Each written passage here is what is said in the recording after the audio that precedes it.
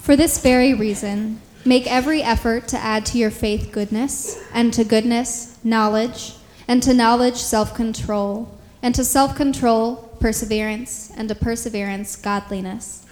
And to godliness, mutual affection, and to mutual affection, love. For if you possess these qualities in increasing measure, they will keep you from being ineffective and unproductive in your knowledge of our Lord Jesus Christ. Well, Christmas is a wonderful time, isn't it?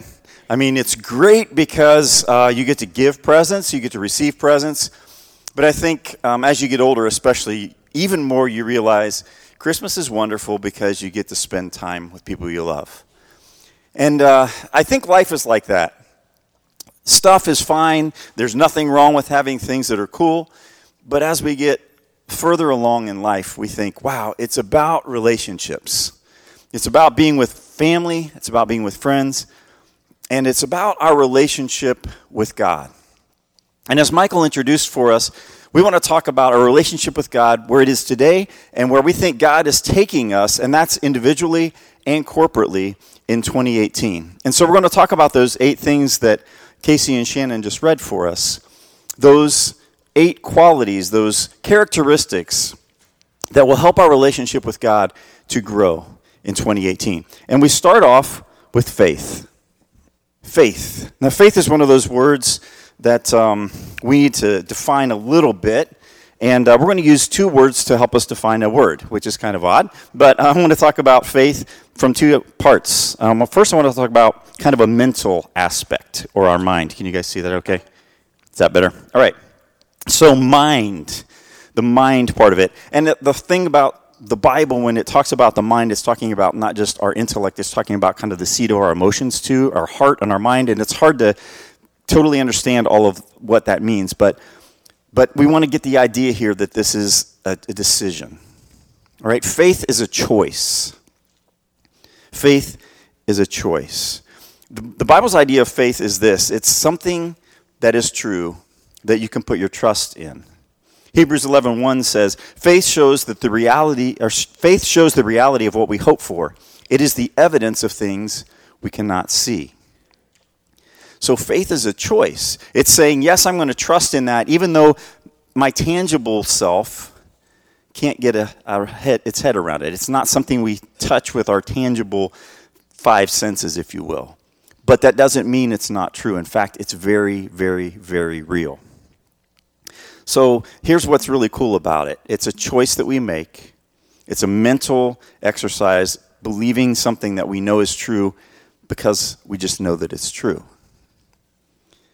And what's good about faith is as we put our trust in God, God continues to increase that trust. So it works when you trust in God, he gives you more faith to trust him more. So you can trust and keep trusting. It's just a really cool thing. So that's the first part of it. It's a mental thing, all right? But faith is also action. It's not just a mental exercise. Faith has to be put into practice. It's proof that you believe. In James chapter 2, it says this. Some people say, you have faith and I have deeds. Show me your faith without deeds, and I will show you my faith by my deeds. You see, a person is considered righteous by what they do and not faith alone. You guys have heard that old saying, right? Actions speak louder than words. We understand that. It makes sense to us. So let me use this chair as an illustration. So here's a chair, and I can say, yes, I believe that chair will hold me. I have faith that if I sit on this chair or if I stand on this chair, it's going to hold me. Now, what if that chair somehow is miraculously spanning a 1,000-foot gap? And if it doesn't hold me, I'm going to just fall through and die, okay? Does that change what my thoughts are? Hopefully not. Hopefully I still have that same trust. So in your brain, imagine that that's what's happening here. And then I say, yes, I have total faith that that chair will hold me. Now, after having said that, I need to do one of 2 things. Either I need to say, I'm just going to say that, but I'm not actually going to do anything, but you're just going to have to believe me, all right? Or I can say, yes, I trust that this chair is going to hold me, and I'm going to stand on it to prove it. So if you don't have action that goes with this thing that you say you believe, in the book of James it says it's not real, it's dead. So the first thing, this foundational part, is that we have to have faith in God. And it's not just a faith that intellectually says yes, it's a faith that is active. And it's foundational to everything that comes after it. So first, ask God, would you please help me to increase my faith in 2018? And Cindy and Dave and Jordan are going to come, and they're going to talk to us more about those other qualities that we've looked at, and they're going to help us see how God is going to continue to build us in 2018. Well, as we come out of this festive season of holiday gatherings and bountiful feasts, I'm sure that we've all studied our fair share of cookie platters. How many times have you spotted the one on the tray, the one with the perfect icing, with the beautiful brown edges, and you raise the cookie to your mouth thinking this is one good cookie? And then you spend the next 10 minutes trying to figure out how to dispose of the rest of the cookie because what was inside just didn't match its appearance. To illustrate this properly, I probably should have tainted a batch of these cookies with a whole handful of salt. But I got to tell you, I just couldn't bring myself to do it. Because you see, I learned from my grandma through many, many dozens of flour-covered lessons that you should always put out the very best cookie that you're capable of. That a perfect-looking cookie is only as good as it tastes, and that it should look wonderful, yes, but that it's what's on the inside that flavors it. It's what measures its goodness.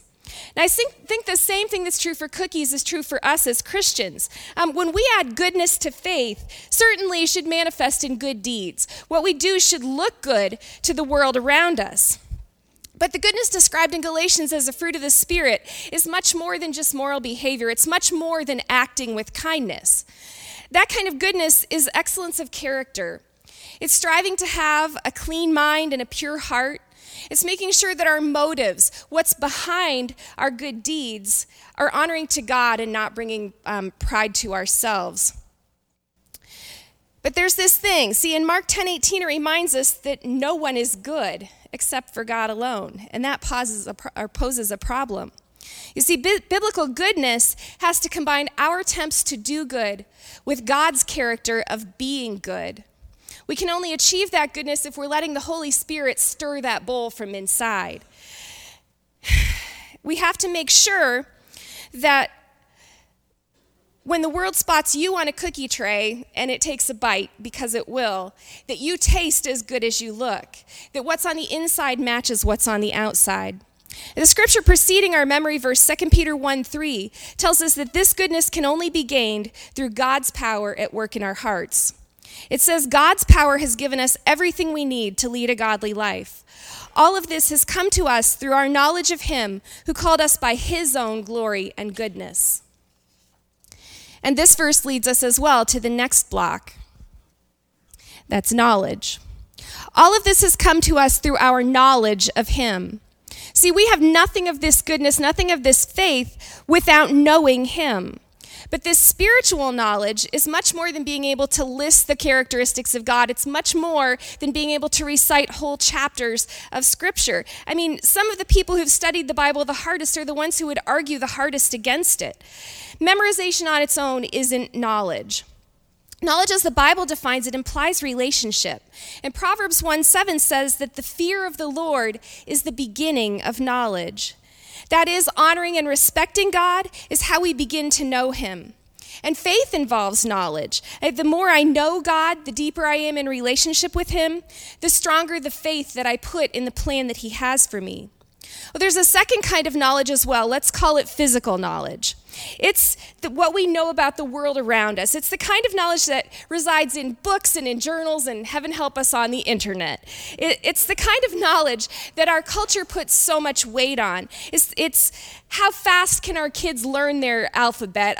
How fast can they recite their math facts? How many consecutive games of trivia crack can we win? God made us purposefully with brains and with curiosity, and he plopped us right here in this world full of his magnificent creativity. I just can't believe that he doesn't mean for us not to thirst for knowledge of what he's put around us. Romans 1:19 and 20 puts it this way: what may be known about God is plain to them, because God has made it plain to them. For since the creation of the world, God's invisible qualities, his eternal power and divine nature, have been clearly seen, been understood from what has been made, so that people are without excuse. You see, God wants us to know him through his creation. Like many of you have or will, I spent a good chunk of my adult life pursuing post-secondary education, a large part of that on this thing called a dissertation. And what I learned from that experience is this: no matter what people call it, a dissertation is nothing more than gleaning some bit of knowledge, explaining some piece of minutia, some line of philosophy, some tiny detail of life's workings that has never been explained by anyone before, except God. And that is humbling, or at least it should be. 1 Corinthians 8:1 reminds us that knowledge puffs up, but that love builds up. You see, pursuing knowledge for its own sake without first seeking God brings the risk of pride, something that sadly I saw pop up way too often in the world of science. But knowledge gained in the context of the love that God has for us, knowledge gained with the clarity that anything I can ever hope to understand pales in comparison with what God already knows. No matter how small that morsel, this knowledge should let us add to our faith and should make us say, yes, God, I know you, and you are good. How often have you eaten more than we need to just because it tastes good? Or buy something you don't know existed until you saw it in the store and thought, I really need that. And then you bought it with money you really didn't have. Or at the office Christmas party, having a great time until the next morning you don't quite remember how you got home. Webster's dictionary defines self-control as the restraint exercised over one's own impulses, emotions, or desires. The world is constantly tempting us to eat beyond our need for food, to buy new things to replace the things that still work, to do things in excess that we know are not in our best interest. And often we can't. And often when we can't, we become depressed and seek them all the more. Or it's our emotions that control our lives, whether outwardly or inwardly. Anger, resentment, self-pity, bitterness, envy, or unforgiveness. It's part of our human condition to be tempted. It started in the Garden of Eden with Adam and Eve and the apple. And it continues through Scripture with Cain and Abel, David on the rooftop, and the prodigal son. The Gospels tell us how Jesus was tempted after his time in the desert or in the garden after the Last Supper. The word self-control seems to stress self, me. The Greek word agrateria means status, power by which I can control myself, others, and all situations rather than let myself be controlled. The word self-control lets me be free and independent. I am in control. And the more I show restraint and self-control, the godlier I become. And perhaps because of this, the word self-control is used less than 10 times in Scripture and not at all in the Gospels. And when it is used, it is evident that the biblical meaning is something different. Self-control is not by me or for me. Romans 7 makes it clear that we can only be controlled by our sinful nature, by sin, or the Holy Spirit. So the aim of self-control for a Christian is different. The aim is not to better ourselves for our own sake, but to be what God wants us to be. Paul talks about self-control when he talks about strict training or self-discipline as described in 1 Corinthians 9. Without God, we are out of control. Remember some of the examples I started out with this morning that talks about how we get out of control. Our bodies and the things it desires becomes our God. But we need to choose what controls us, ourselves or our God. So where are you struggling with self-control? What is controlling your life? What takes away the joy of salvation?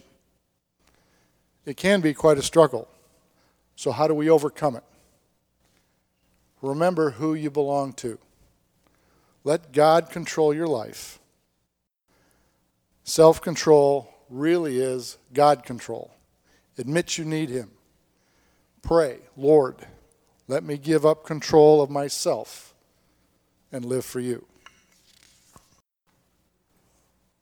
Perseverance. As many of you know, I was stationed up in the UP of Michigan for 3 winters.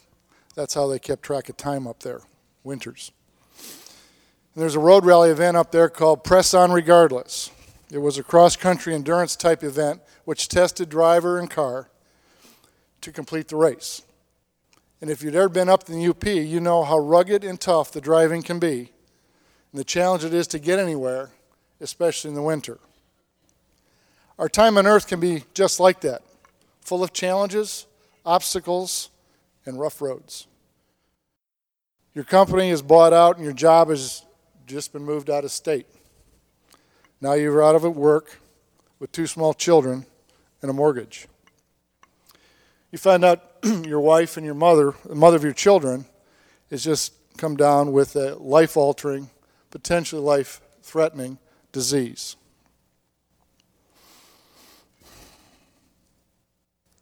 Or maybe you just succumbed to the Hollywood version of what life should be like, and your life doesn't measure up.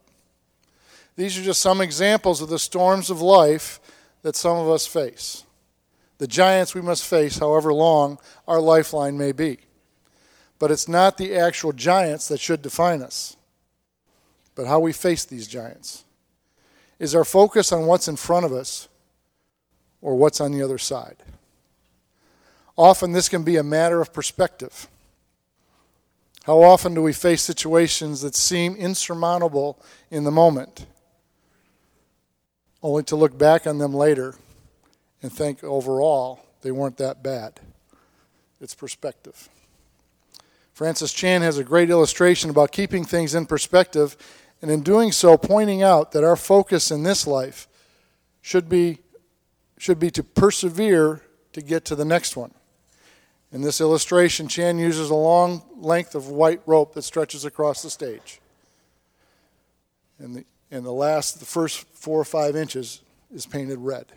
The white represents eternity and the red represents our time on earth in relationship to eternity. His point or challenge to us is, where do we focus our time and energy? On the first 4 or 5 inches? Our earthly life? Or on the feet of white rope that represents eternity? We need to keep our focus on what it takes to get to our eternal life that we desire, rather than the giants we face in our earthly life. The story of Joseph in the book of Genesis is an excellent example of perseverance. We read about the many challenges or giants he faced in life. Thrown into a pit, only to survive that, to be sold into slavery, and eventually to become the master right-hand man. Then to be cast into prison after falsely being accused, to eventually becoming the king's favorite and the second most powerful man in the kingdom.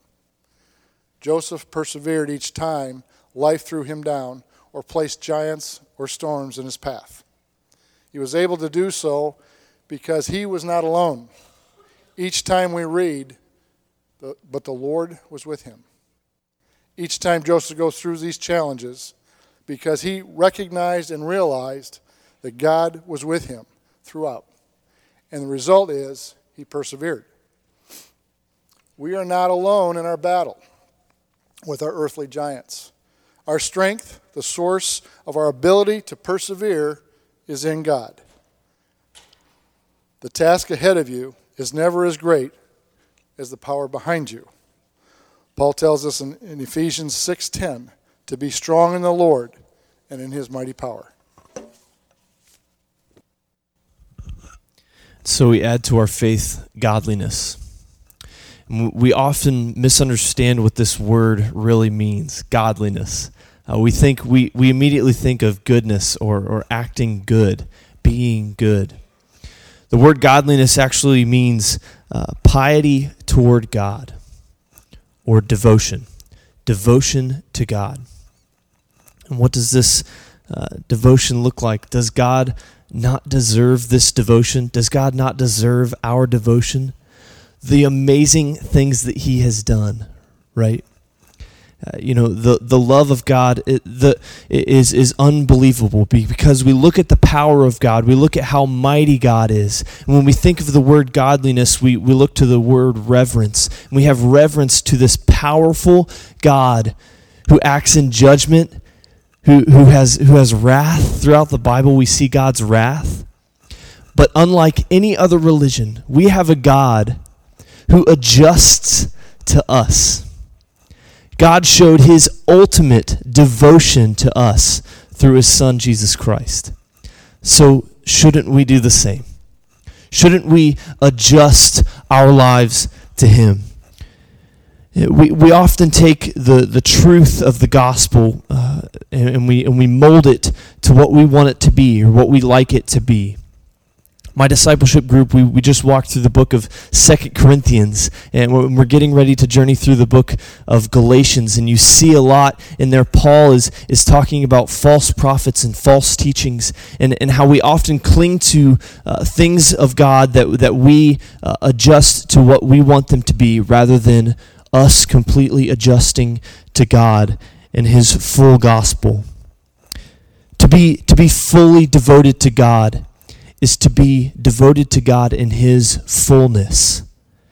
To be devoted to God in the parts that we like, but also to be devoted to God in the parts that maybe don't go with exactly what I want to do right now or what I want to be doing at this very moment. Full faith, full devotion leads to outward holiness, outward godliness. Michael and I were having this conversation this week about the stage. Why do we have all this? Why all this music, these lights? Why have all this? Because we have the greatest story. We have the greatest news ever to be told, and we need to grasp it in its fullness. We need to be devoted to the full story of the gospel. So we add to our godliness mutual affection.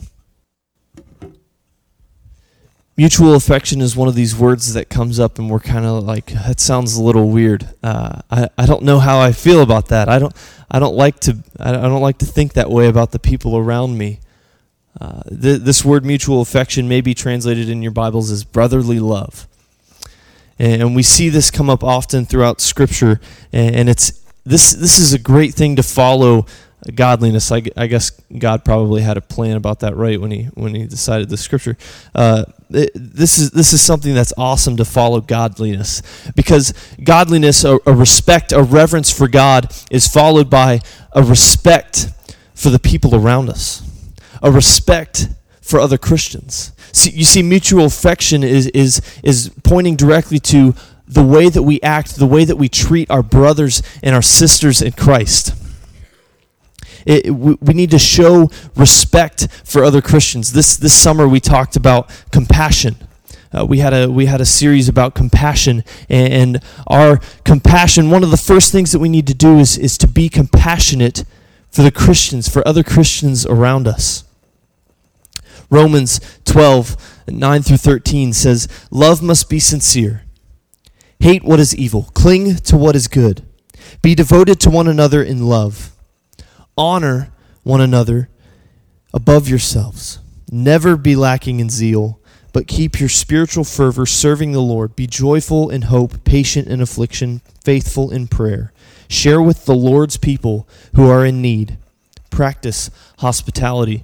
This is talking about brotherly love. This is talking about mutual affection, the respect that we should show toward other Christians, the respect that we should show to our brothers and sisters. As I said, we need to show compassion to our brothers and sisters in Christ, to other Christians. Why would someone come to the church that hasn't been to the church come here if we can't even love each other? They see inside and they say, man, they need to treat each other better. I'm not going to go be a part of that unless they decide that they're going to treat each other better. So you are my brother. You are my sister. And we need to be excited about that. We need to be thankful about that. Because we look to God, our Father, and we sit here as brothers and sisters looking forward together to the truth that God is on the throne, to the truth that we get to be in heaven together as one family. This last word, love, is that word that it's probably the most challenging to define in English when you look at it from a biblical perspective. The reason for that is because there are multiple words for love in Greek. And Jordan pointed out one of them to us. It's mutual affection, which is the word phileo, which is where we get the word Philadelphia, which is where we get the word brotherly love, the city of brotherly love. And so the idea is there are these various degrees of love. And when you translate what love really means from the Bible, and you only have one word for it in English, it's challenging. This word is a word that many of you have heard before. This is the word agape. This is the highest form of love. This is love that is self-sacrificing, love that is unconditional. Love that wants the best for the other person, even at your own expense. It's the love that God has shown for us. And to say yes to this love is, again, a choice. And so, once again, we have to use our mind. We have to decide to love. Now, this goes against what our society tells us, doesn't it?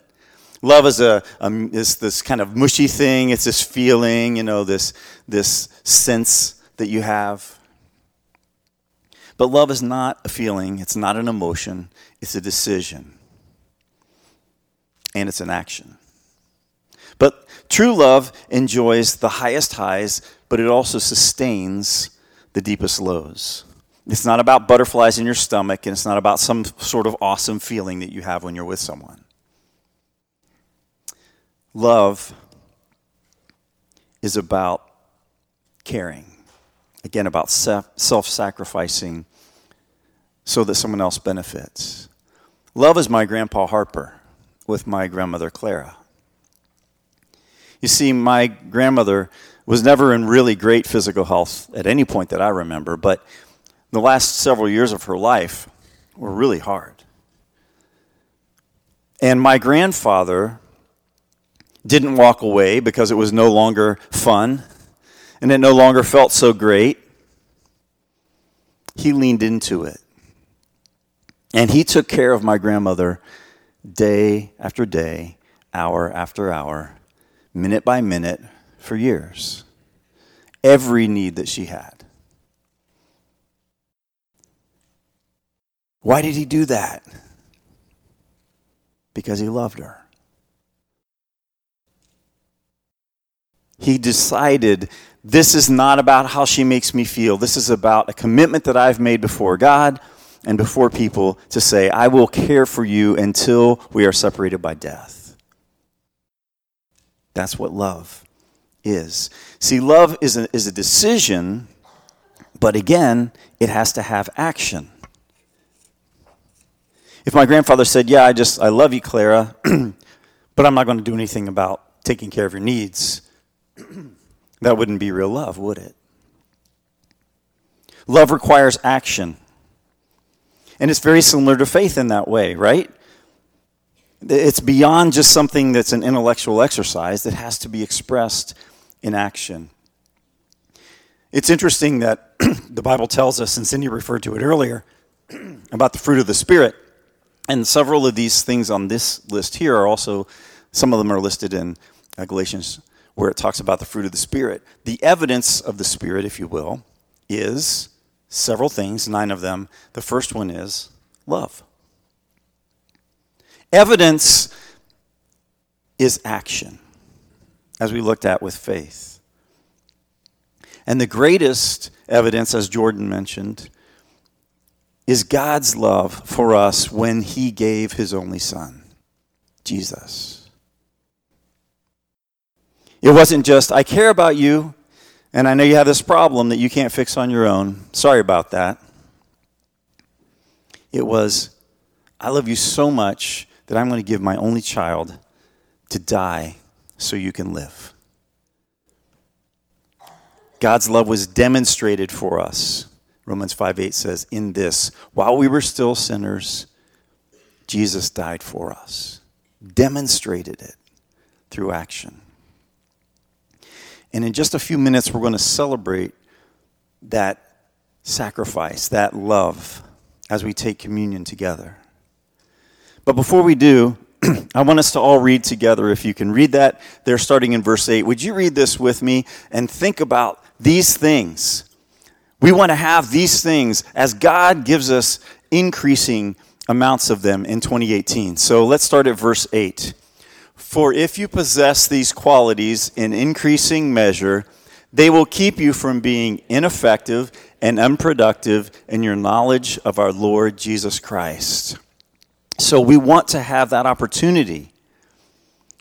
We need to say, yes, God, would you please help me grow in each of these areas? If you want 2018 to be great, if you want it to be something more, then ask God to increase these. And maybe right now you're thinking, in fact, let's all do this. Let's look at one of these. God is going to make it obvious to each of us. Which is the one starting today that God says, I want to increase this the most right now. I want to work on this one. Whichever one it is. Think about that. Allow God to say to you, yes, this is the one. And I'm going to help you, starting today, to grow in that. You see, there's something interesting that happens. We have this wonderful promise that we're going to be effective in our understanding. We'll be productive in our awareness and our knowledge of Jesus, and our life is going to be much more complete.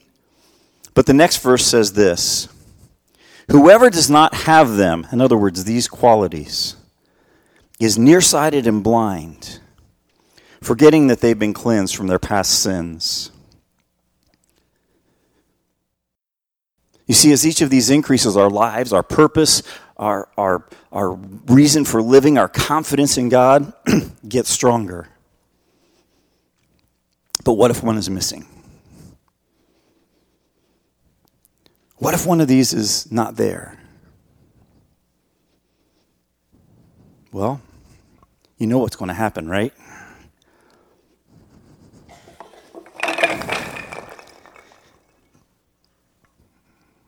It all comes tumbling down.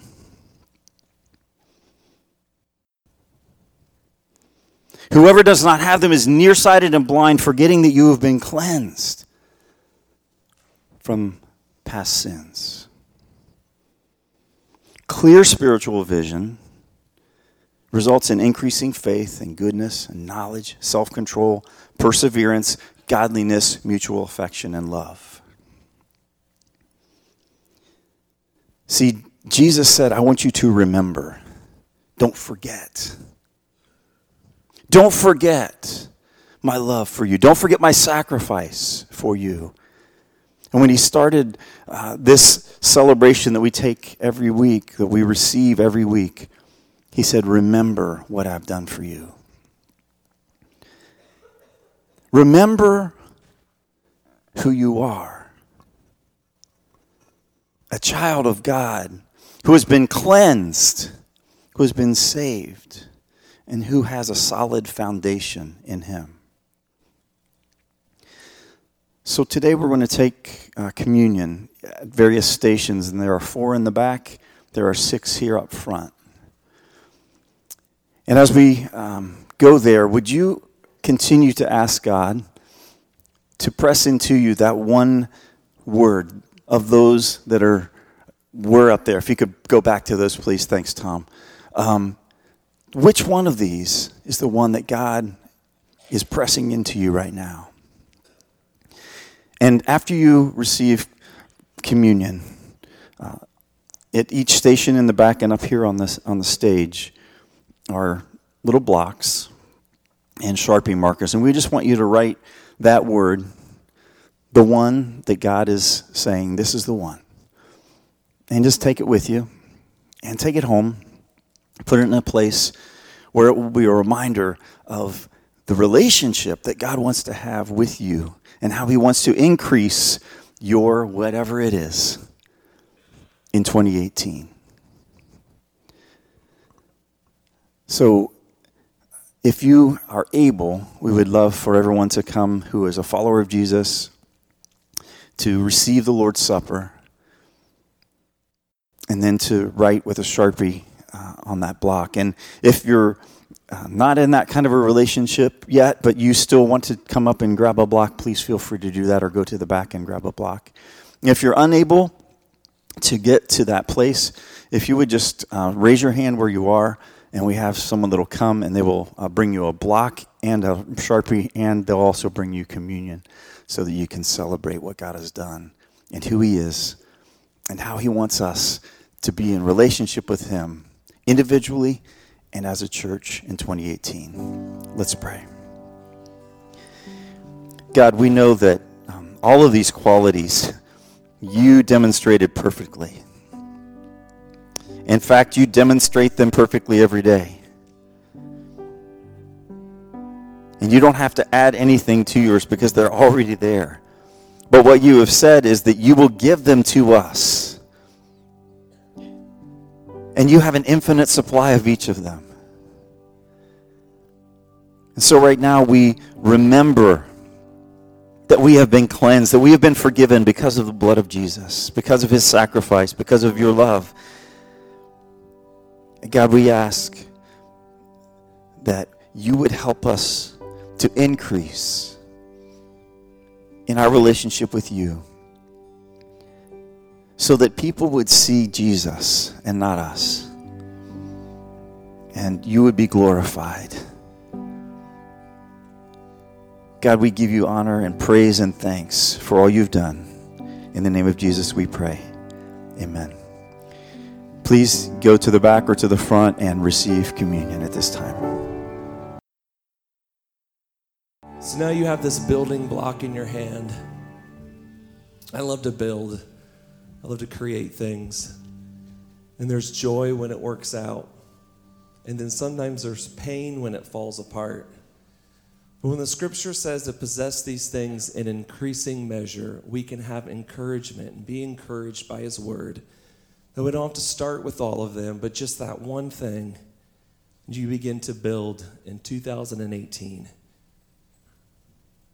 We also encourage you that if you have not taken the commitment card that we passed out a couple weeks ago, and use that also as a commitment you can have in 2018, to be committed to prayer, to be committed to the vision, the mission of Discover, to be committed to giving, to serving, to loving your community. You can find those back at the Welcome Center on your way out and kind of just make that part of your 2018 commitment. So let's go to the Lord in prayer. And before we do that, let's read verses 10 and 11 together. Therefore, my brothers and sisters, make every effort to confirm your calling and election. For if you do these things, you will never stumble, and you will receive a rich welcome into the eternal kingdom of the Lord and Savior. Let's go to the Lord in prayer. Father, we thank you that your word is so clear. We thank you for that charge, those building blocks for 2018. And Father, whatever those things are, whatever that block we're starting with, Father, we pray that you just increase it as we go and we serve, as we go and we love our community, as we go and be the church